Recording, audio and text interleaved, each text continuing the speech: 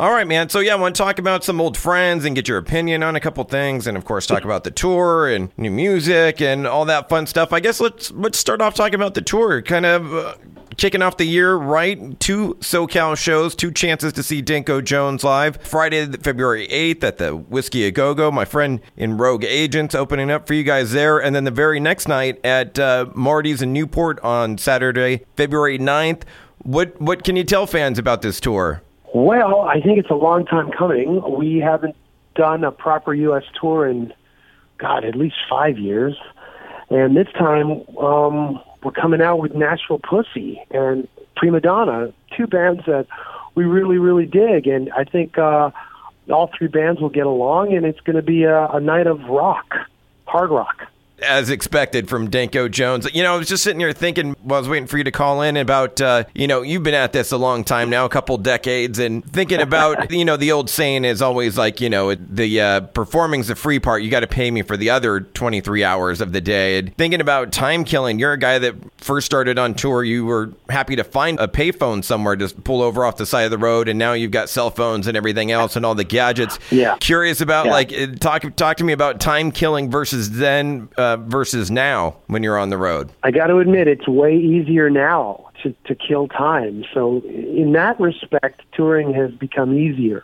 It's easier to stay in touch with home, and it's easier to, kill like 4 hours just sitting in a chair. You could just watch your iPad or play some game or something. So it's gotten a lot easier. And in terms of, being in touch and communication and everything, I remember those tours when you'd have to cash in $5 worth of quarters and just find a payphone and shove it in the slot. And go through a book of CDs to have something to listen to. And oh my God, yeah. and then the transition happened from coins to phone cards somewhere in the late 90s, early 2000s, and that made it easier. And then now with cell phones and smartphones, it's super easy. And I imagine just being Danko Jones takes up a lot of time throughout the day. I know you got multiple Instagram accounts and the podcast and everything else going on. Yeah, man. That all came out of boredom, just sitting around and not doing nothing and just, talking. And then you crack a joke about some sort of funny idea and then you go, let's do it. So you got, next thing you know, you got 4 Instagram accounts and God knows what else. Yeah. You want to plug any of those Instagram accounts that you want us to follow you on? Sure. I mean, that's the thing that I do all this stuff, but I'm not a real active plugger, although I actively, go on there and post and stuff. But I have the @Danko_Jones, which is what I post about the band and all stuff, like if we're, playing or whatever. That's the official kind of account for me. And then there's @NextLevelRecordCollecting, which are just all my crazy odd records I've collected over the years. And that came out of just talking about this collection I have while we were recording our last record, Wildcat, in the studio, going, I have all these records. And so I decided to just make an account. It's 2.5 years old. So, and I still have a lot more records to post. So it's going strong. And then I have another one called Memes by Danko, memes_by_Danko, which are just memes. I started to do my own memes, but it's since shifted, and people are sending me memes about the account, Memes by Danko. So that's what I'm posting. It's kind of this meta thing. Yeah. I was going to ask you, speaking of the record collection, what's the white whale for you? What's the one that you haven't been able to find yet? Well, the white whale for me was actually about a year ago. I posted this album by Tina Yothers, who played Jennifer on Family Ties. Right. And she put out an EP. Yeah, she put out an EP around the time she was still on the show, and it's always been the white whale for me, and someone tracked it down and sent it to me. Wow. And I kind of felt, I was like, wow, I'm not posting this for people to send me stuff, so I stopped doing that. But I had a few other ones. Benson, Robert Guillaume put out a disco album. That I'm still trying to track down. There's a couple of other ones. Did you ever get into like the Don Johnson? He put out an album, I know, back in the day. He put out a few. I've got one. I posted one that I have. Scroll through it. You can find it there. It's up there.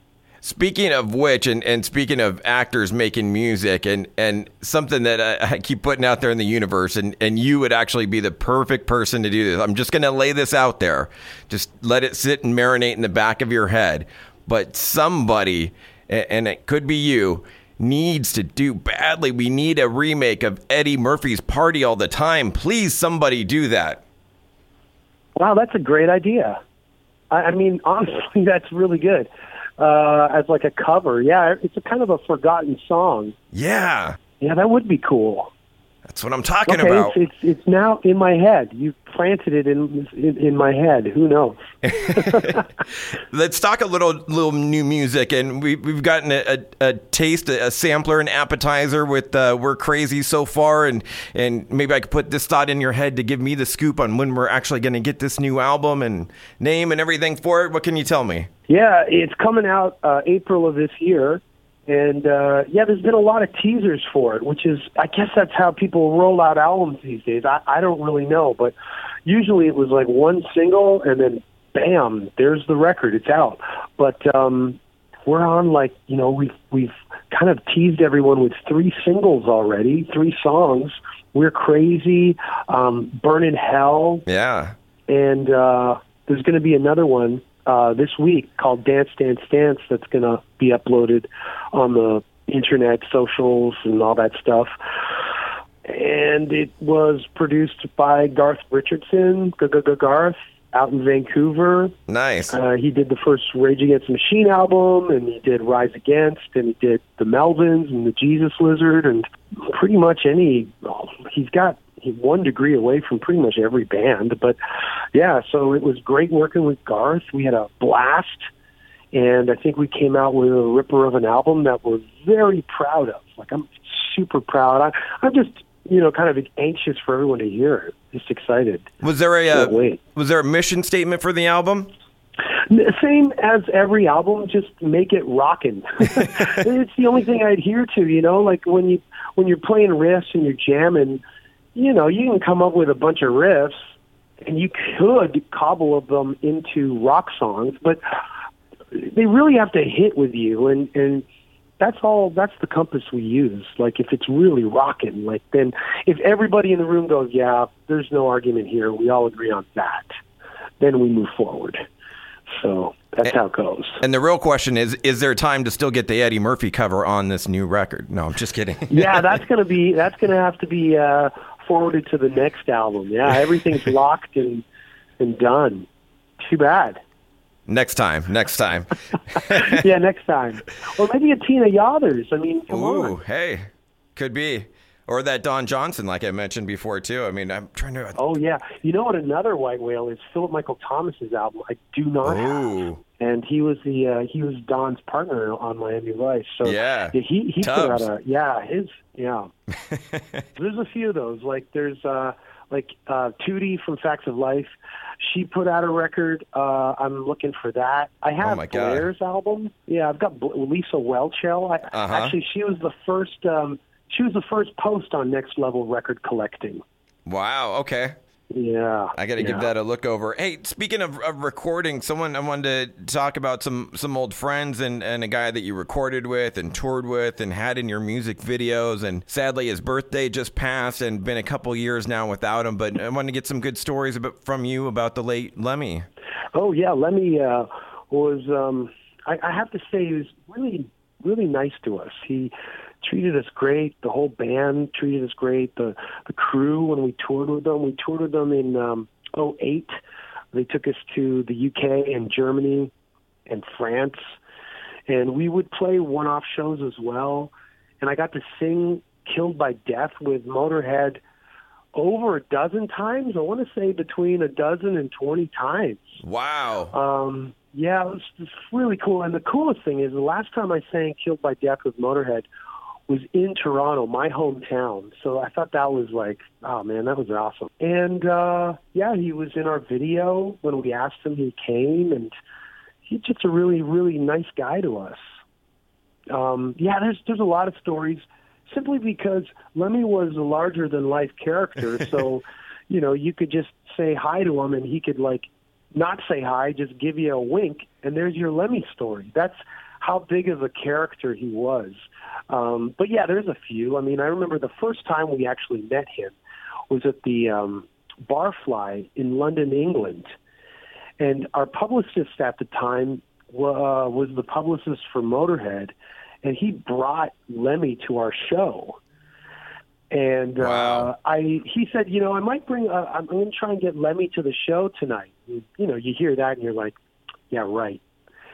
And there he was at the end of the night, and we hung out with him at the bar, and it was pretty wild. And then he said, you want to go? And he took us to a couple of places in London that night. We went to the Jackass post party or something, and then nobody was having fun, so we split, and he took us to a strip joint.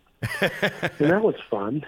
And that's where we left him for the evening, because we had an early flight, and it was a blast, That was the way I met Lemmy. And then over the years, he just, we were always just there. And then the last time I saw him was on the motor cruise, the first one they had. They did two. Uh-huh.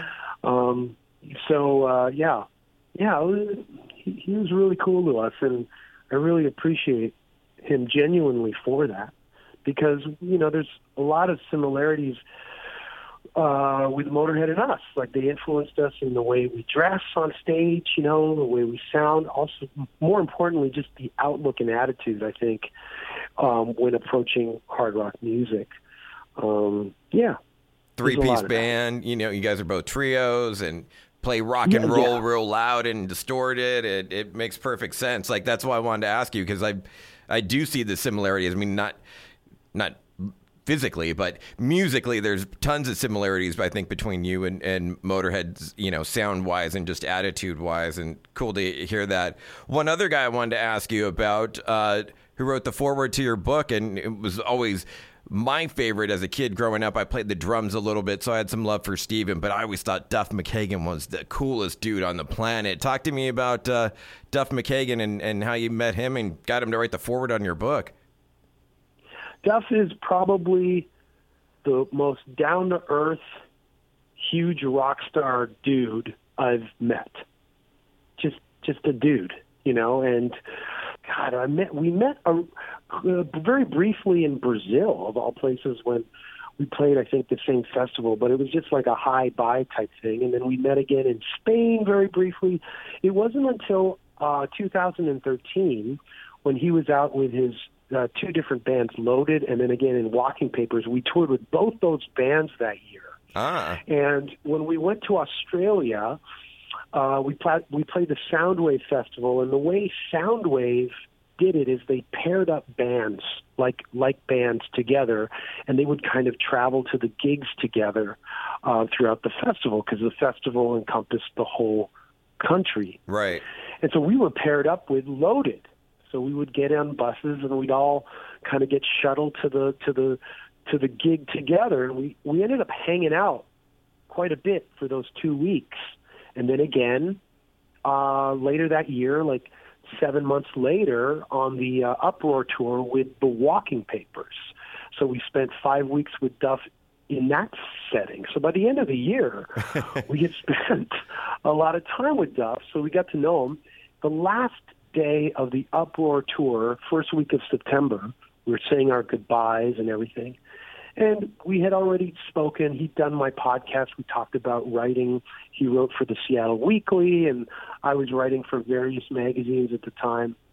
The last day of the tour, I asked him, hey, listen, if I ever get around to doing a book, would you write the foreword to it? And he said, sure. So that's 2013.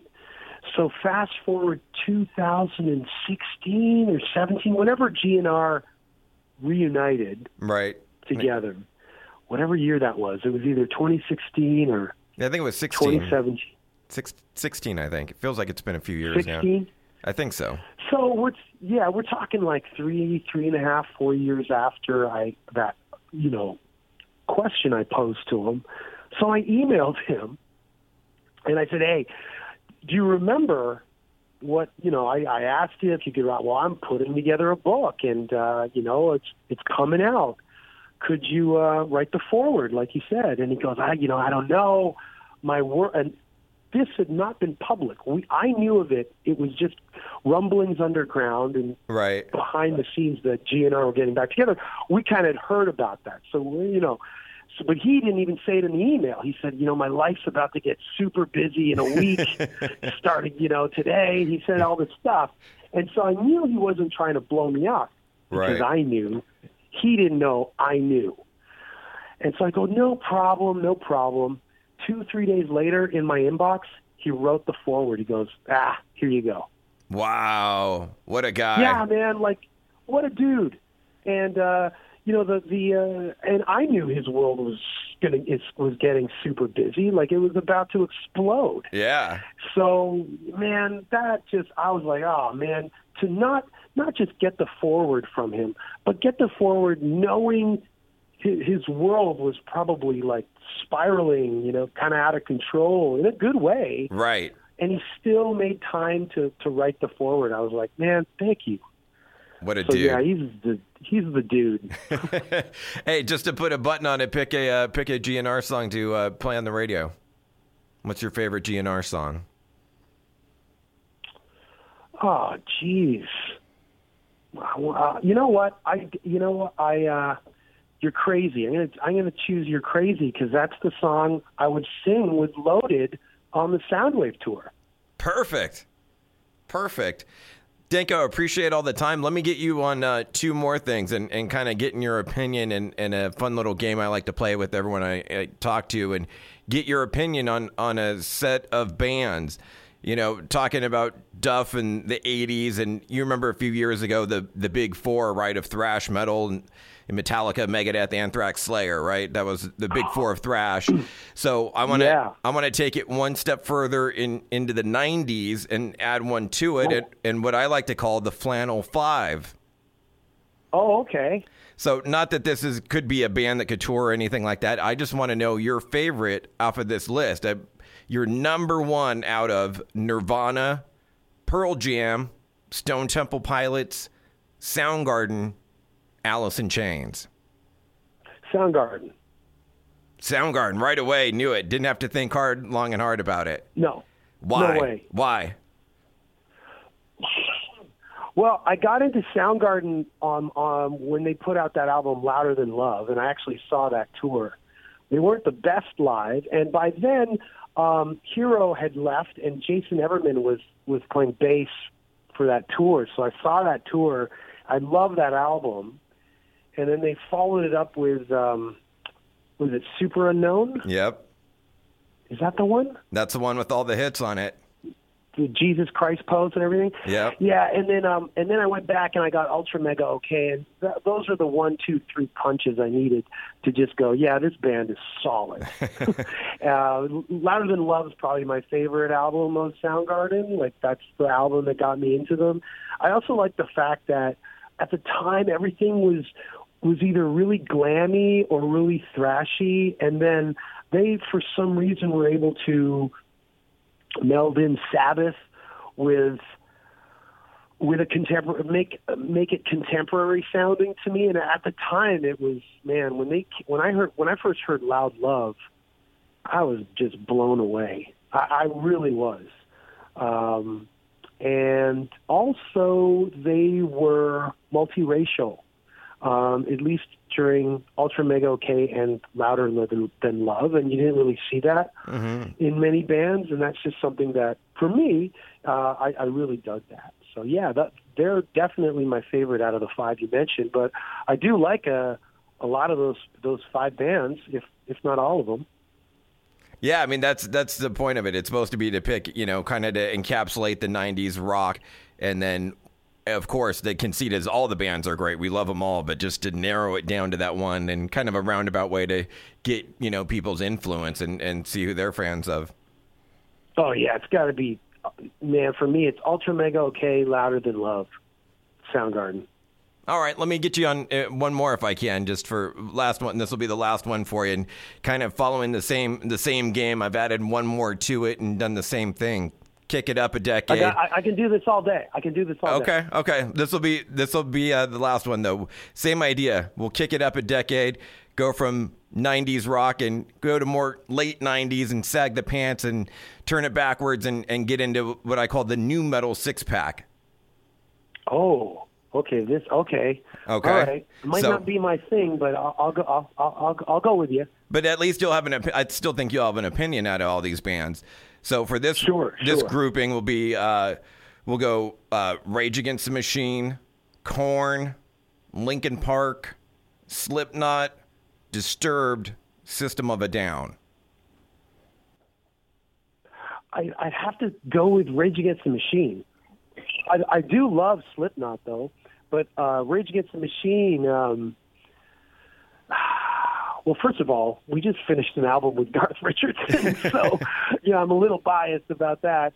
Also, Zach is a hardcore kid, and he was in a band called Inside Out, who I think were better than Rage Against the Machine, but that's just my opinion. Wow. Yeah. So I love Zach, and so I love Inside Out. So No Spiritual Surrender. So I'd have to choose Rage Against the Machine. And do you have a favorite Rage tune?